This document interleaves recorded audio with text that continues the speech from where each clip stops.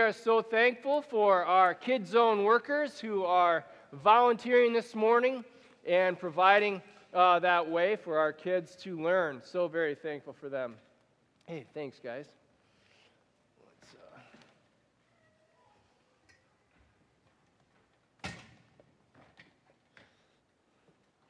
I've been meaning to say this for the last couple of weeks and have continuously forgotten.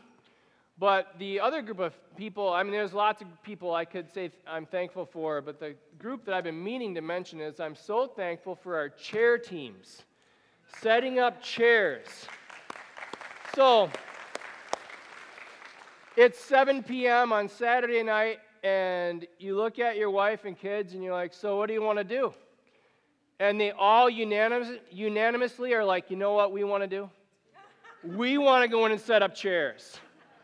And I'm just so thankful that you guys love the Lord and love us enough to come in and set up the chairs. So thank you for that.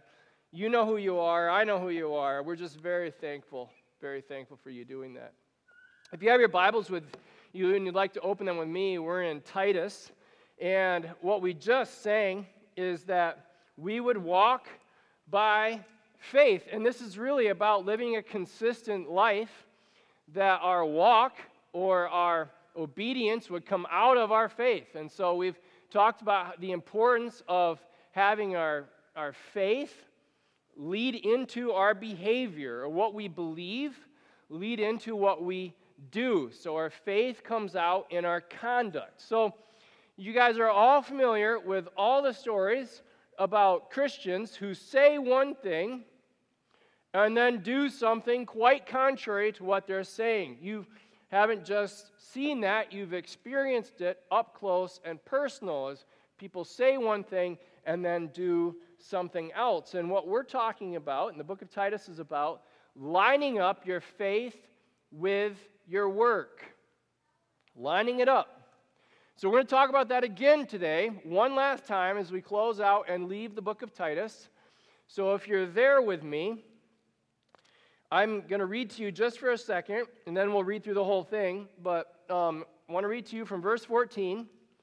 And let our people learn to devote themselves to good works. You'll see that? Okay, so 2 words you're going to see today. You'll see faith, and then you'll see work. This is good works.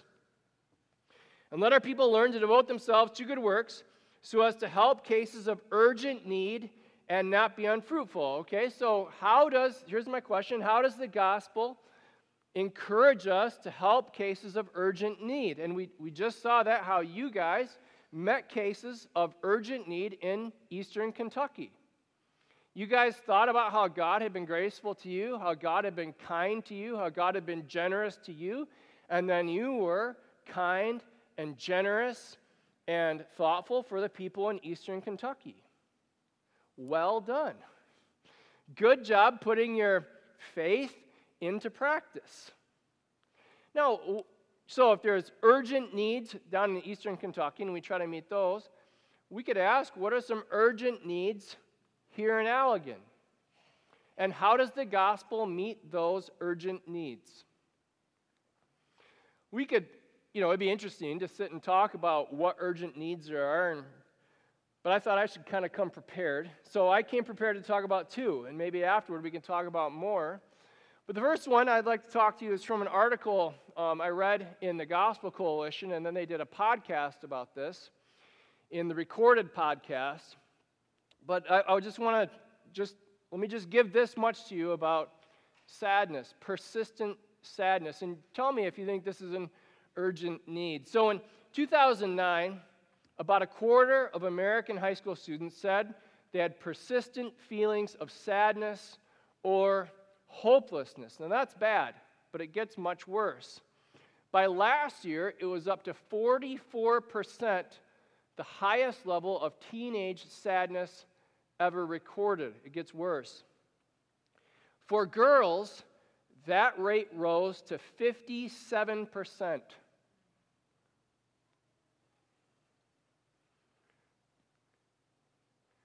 That means if there's a teenage girl in your life that you know and love, chances are good, better than average, that they are persistently sad.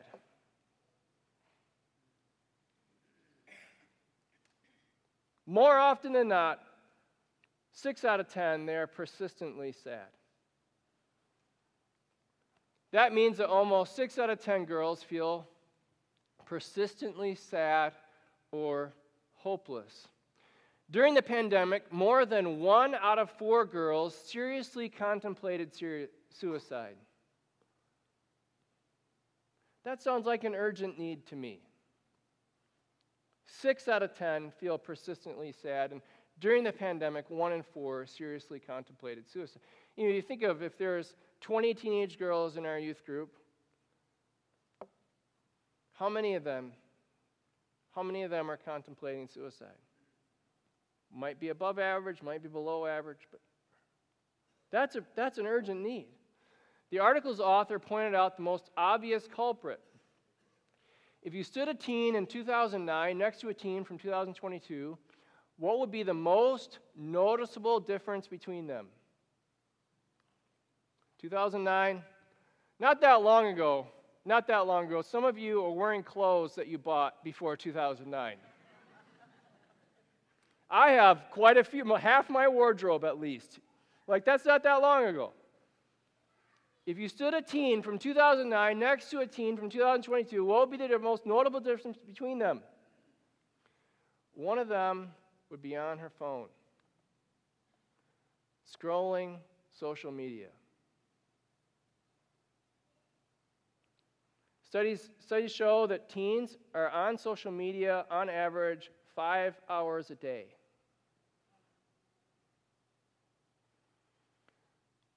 That's an urgent need. They're not the only ones. So I saw this study in a couple different articles, but I decided to quote to you the one from Psychology Today, not a Christian magazine at all. If you go there thinking you're going to find Christian things, you're not going to find it there. But I thought I'd read this about the devastating toll of men's loneliness.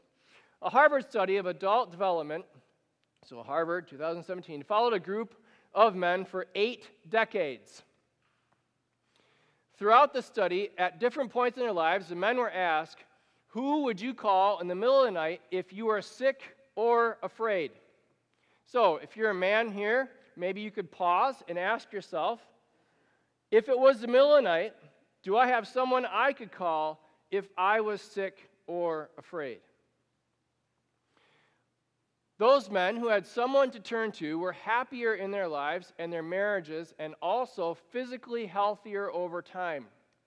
Loneliness in men is correlated with cardiovascular disease and stroke. So the men who didn't have anyone to call were more likely to be sick, more likely to have all these other problems. And then it goes on to say, loneliness in men is correlated to cardiac disease and stroke. 80% of successful suicides are men. And one of the leading contributing factors is loneliness. So loneliness is a contributing factor to ill health and also suicide.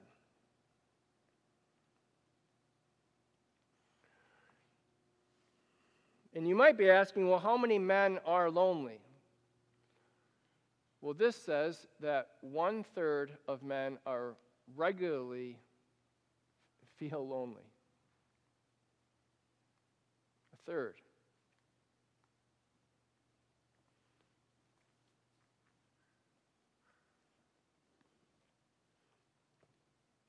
So if we have urgent needs, one of the urgent needs we'll see here is that the gospel be supported. But if there are urgent needs like sadness, like specifically teenage girl sadness, or if male loneliness, is that an urgent need? And how does the gospel meet these needs, or does it meet these needs? That's what I'd like to talk to you about from Titus chapter 3 this morning. Before we do that, let me pray.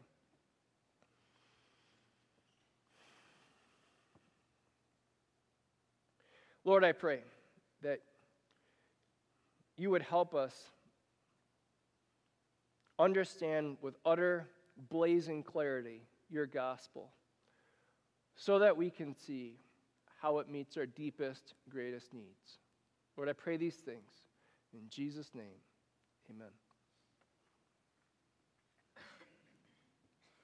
Here we are, Titus chapter 3, verse 12.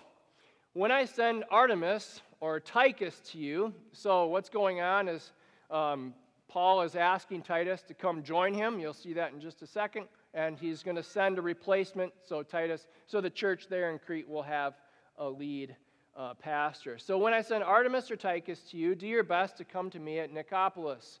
So Crete there is the square. The arrow is pointing towards Nicopolis there in the Mediterranean. For I have decided to spend the winter there. Do your best to speed Zenas the lawyer and Apollos on their way. See that they lack nothing. This is important work. This is gospel work that these missionaries would be fully supported. It was let me say it this way. They depended more on hospitality when they traveled in the ancient world than we do today. They didn't have credit cards that they could swipe. The same type of ease of travel that we have today. So they depended more on hospitality. So you see that they lack nothing. And let our people learn. Okay, so that word learn, so if you are looking at your Bible, go ahead and point at that word learn. And let our people learn. That is the same word for discipleship in Matthew chapter 28. Go therefore and make disciples, teaching them. So let our people learn. That's a very important word. It's a teaching word. Let our people learn. This will not come natural. It has to be learned. It's a skill that has to be acquired. Let our people learn to devote themselves to, and then what's that? What are those next two words we've been kind of coming back to again and again and again throughout Titus? Good works. Good works. And let our people learn, because it won't come natural. This is a skill they need to acquire. This is a skill sport. It's hard. Let our people learn to devote themselves to good works. And I put up there the different times in the book of Titus that you see good works throughout the book. It is a persistent theme throughout the book. So here's the two results of good works. So as to help the cases of urgent need, this is what we talked about. The urgent need, like we saw in eastern Kentucky, or the urgent needs here, like sadness or like loneliness. So as to help cases of urgent need and not be unfruitful. All who are with me send greetings to you. Greet those who love us. This next phrase is really important. In the faith. So these are the times that faith are mentioned in the book of Titus. Again, just like good works is a persistent theme, that's a top of the tree issue. That's a fruit issue. This is a result issue. This is a core issue of roots of the tree issue that grows into behavior in the faith. Here's the thing. When you see the word "the" there, it's talking about a set of truths. So it's not only talking about what you believe, it's talking about the core truths that you believe in the faith. You see this again earlier we saw this in chapter 1 verse 4. So my Bible lays open to Titus. It's like it's all on one page and then the other. So if that's true for you, maybe you can just look over at chapter 1 verse 4. To Titus, my true child, if I could circle that word in your Bible, I would, in a common faith. Like we are in the faith together. If I could draw a picture of the faith for you, I would draw it like this. We are in the faith, and the faith is a set of truths about Christ and a set of truths about our salvation in Christ. Now, here's what this means. This means that if you are a believer, you are already included. You may not feel included. You may not be acting out the fact that you're included. But you are already included because you are in the faith, and you are not in the faith by yourself. You are in the faith with other people. This is why he writes, greet those who love us in the faith. Like we are together in the faith, and that's like being in Christ. And what that means is you are already in.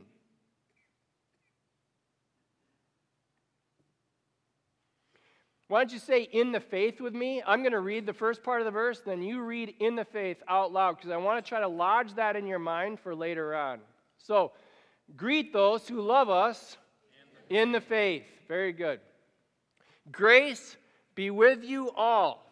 Okay, so grace has been a persistent theme in the book as well, as he's talked about how salvation is by grace. And so at the key intersections of the book, as he's talked about salvation, he's talked about how this is by grace. And the one that I want to talk about in particular is the one we talked about last week, and that's chapter 3, verse 7. So in chapter 3, verse 7, we read, so that being justified by his grace, we might become heirs according to the hope of eternal life. Okay? So if I could draw a picture of justification for you, this is how I would draw it. Now, maybe in the back of your mind, you're wondering, how in the world is he going to get back to teenage sadness or male loneliness? Just stick with me for a second. Okay? So we're saved by grace. So what it means to be justified, we are justified by grace. If I could draw a picture of this for you, this is what I would draw. This is our side of the ledger. Our side of the ledger, like we talked about last week, is all negative. So I have sinned and sinned and sinned. I have nothing I can go to God and point to and say, see, I am righteous because of these things. The Bible says all the right things we do are like filthy rags. That no one is righteous. No, not one. None of us get it all right. We have all sinned. We're all guilty all the time in and of ourselves. We all do things for the wrong motives, in the wrong way. And it doesn't mean, what it means is that sin is mixed in with everything we do. And so none of us are righteous by ourselves. But Christ was completely righteous. He did everything right. He was completely obedient. Totally obedient. He has nothing but positives on his side of the ledger. So when it says you are justified by grace, what that means is God says to you, though you are all sin and Christ is all righteousness, he says, hey, let's trade sides. I'll take your negatives, you take my positives, and I'll justify you by grace, and it'll be just as though you'd never sinned. So Jesus gives us all his positives, and he takes away all our sin, and so we can know that we are washed clean and renewed. That's what we read last week, that as we're reminded, his grace is bigger and better and stronger than all of our sin because he washes it all away. He takes all of our sin away and gives us his righteousness. So when God looks at us, God does not see the negatives, he sees Christ's positives. This is by grace. It's just something God does to us because he is kind and generous and he loves us. Okay, so what does this mean? This means that I'm all right because of Christ. All right, meaning all of it is right because I am righteous before God because of Christ. So how would this apply to something like sadness? Something like teenage sadness. How would this apply to that? How would this gospel apply to that problem? Well, as I was listening to the interview they were doing with these different teenage girls. I mean, I'm not a teenage girl. I don't have teenage girls, but I preach to people that love them, and they're here too. This is something this is an urgent need for us. What they're saying is, what they're doing the reason they keep going back to social media again and again and again is when they post, it makes them feel better. They get likes, and the likes make them feel better. Like maybe they're all right. Maybe they have worth. Maybe they're interesting. Maybe they're important. And so they post these pictures, they get likes, and they get shares, and it makes them feel better and better and better. Except when it doesn't, and they don't get quite as many, and it makes them feel worse and worse and worse and less satisfied. So you go to something like Instagram or Facebook or Snapchat or what's the short little video of people dance? TikTok, yes.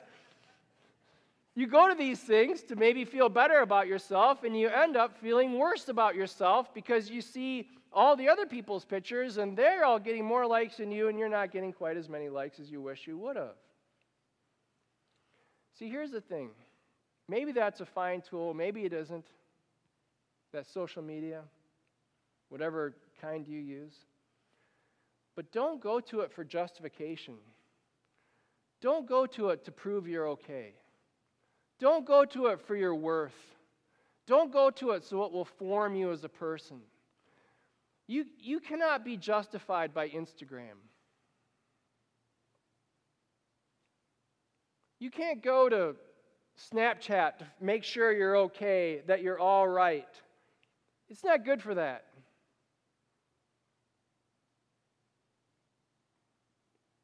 Another reason they said they used social media so that they feel included. It's interesting to me that they interviewed some girls that their parents did not allow them to have social media, which is important to me because we don't allow our kids to have social media until they turn 16. So it's important to me, to hear, how are these other kids responding to not having social media? And the point they made is we felt so left out not having social media. Felt so left out. All our friends are on it. All our friends know what each other's doing. We're just left out. But here's the thing. After these girls got social media and they started scrolling, let's say it's Saturday afternoon. This was one of the examples they used. It's Saturday afternoon. They're scrolling. They're really tired that day, so they're home. They're in their bedroom. They're scrolling. And they see people that they don't really know, that they don't really like, out for brunch together. And they think, well, why don't I have any friends asking me out for brunch? Why am I so excluded? See, you go to these things so you feel included, but you end up feeling excluded. Persistently excluded. Over and over, for 5 hours a day, excluded, because you see what everybody else is doing, and you're constantly measuring your experience against what they're experiencing.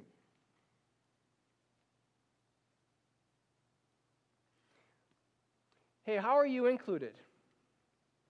Remember I had you read it out loud? You're included because you're in the faith. If you want to use social media, use it. Maybe you can use it for the glory of God and the good of the world.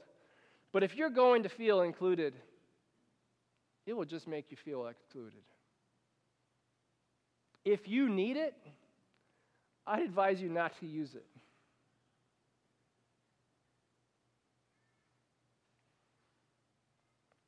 Well, what about men? What about men who feel lonely? So the studies I've read say that men feel lonely because they don't have any friends. And you're going, well, duh. Of course. When did we give up friends? Most of us gave up having friends after college, when we started our careers. Then we put our careers above everything else to climb the ladder of our careers. And then we got families in there. So you have career and you have family, and then you just say friends. In the words of my friend Craig, friends are a luxury, he says. This is the way other people feel. Some people feel friends are a luxury I can't afford.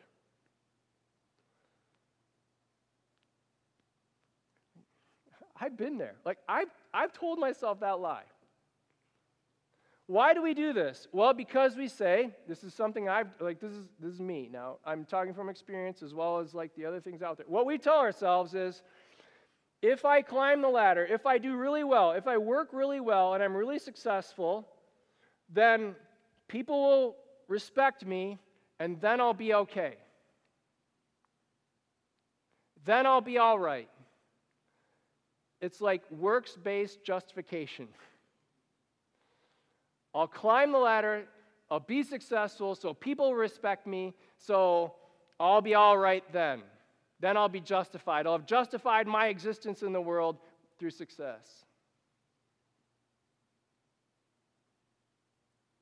I'm uncomfortable just talking about that.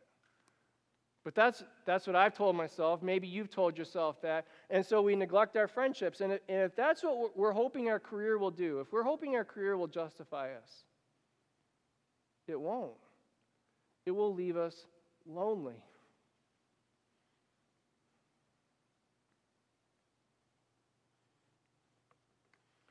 It's good news that God saves us by grace. That He looks at us and says, you're pretty messed up, but I love you, and I'll save you. I'll give you my righteousness. I'll take your sin. Let's make this trade. How about you humble yourself and ask? So God saves us by grace. So what should we do? Well, number one, we should receive His grace. Receive His grace. This is the roots of the tree issue. It's where you come and say, I can't do this by myself anymore. I need His righteousness. I need Him to save me from my sins. See, it's also kind of like, there's part of it is the positive side of asking for His salvation and asking for His grace. The other part of it is the negative side of refusing to drink from the wrong glass anymore. So think of our addiction to maybe success, or our addiction to social media, or our addiction to whatever it is, your addiction is, whatever it is you're trying to justify yourself with, like salt water. I read about people who have survived long periods adrift at sea, and how tempting it is to drink the salt water. Because it looks like water. They know it would be wet. Maybe it would feel like it satisfied their thirst for a minute, but it's straight up poison, and it's always going to leave you wanting more. That's a good way to think of, if I post this, I'll feel popular, and people will like me, and I'll justify myself. If I climb this next ladder, I'll feel good about myself because people will respect me. It's like salt water. Reject that and drink the living water of Christ that says, I just love you because I decided to love you. I'm just making this trade with you because I picked you. Receive the living water of the gospel. That's something we do once. I think it's something we do again and again. I know for me, it's something I have to do again and again. I don't have to earn that. I'm in Christ. God saves by grace, so receive His grace. Number two, once we receive His grace, we get to good work. So this is truly the only time we can get to good work, is when we're drinking the gospel of grace, because we don't need to try to use people to make us feel better about ourselves anymore, or to make us feel satisfied anymore, or to make us feel better anymore. It's the only time we really can is when we received His grace. So I just have to think, I just have to believe that serving together, because this is something you do together, because remember, you're in the faith together, and so we serve together. This is why we try to have people serve in teams here as often as we can. One of the reasons is because this is the best way to act out being in the faith together. And this is why a bunch of these are plurals. Grace be with you all of you. Grace be with all of you as you act out your faith together. I just have to think that serving together, wherever it is that you serve, whether it's in Awana or Cubbies or on the security team or in Kids Zone or in the nursery or in the chair setup crew or wherever it is that you serve, serving together will be more satisfying than posting a self-serving picture. In the long run. I just have to believe serving together will be more satisfying in the long run than trying to climb the ladder for self-serving reasons. This is also, we can do this because we believe the gospel. I also think it's the key to friendships anyway. Looking at someone and saying, you know, I'm really lonely. Would you meet my loneliness need by being my friend? I think that's a good way to stay lonely. I think people run from that. So I talk about my weaknesses. I have a couple friendships I've maintained since college and seminary. One of them is with a buddy of mine named Chad, and he and I talk every Sunday morning. You know why? Because there is an urgent, desperate need that we both have. There's a big, desperate problem. And we work on solving that big, desperate problem together every Sunday. You know what that is? You're going to show up thinking that I'm going to have a sermon ready. And his congregation is going to show up thinking that he's going to have a sermon ready. And so every Sunday morning for the past, I don't know how many years, but longer than a couple of my kids have been alive, we've talked on Sunday mornings, and I pitch my sermon to him, and he pitches his sermon to me, and then we both say, you know what, you need prayer. And so we pray together, you know. So can you see how that is not about, I am desperately lonely. Can I use you to meet my loneliness need? That's not that. It's, hey, let's work together on good works. Let's do something profitable and worthwhile. Let's meet this need together. Giving yourself to good works is a great way to maintain friendships.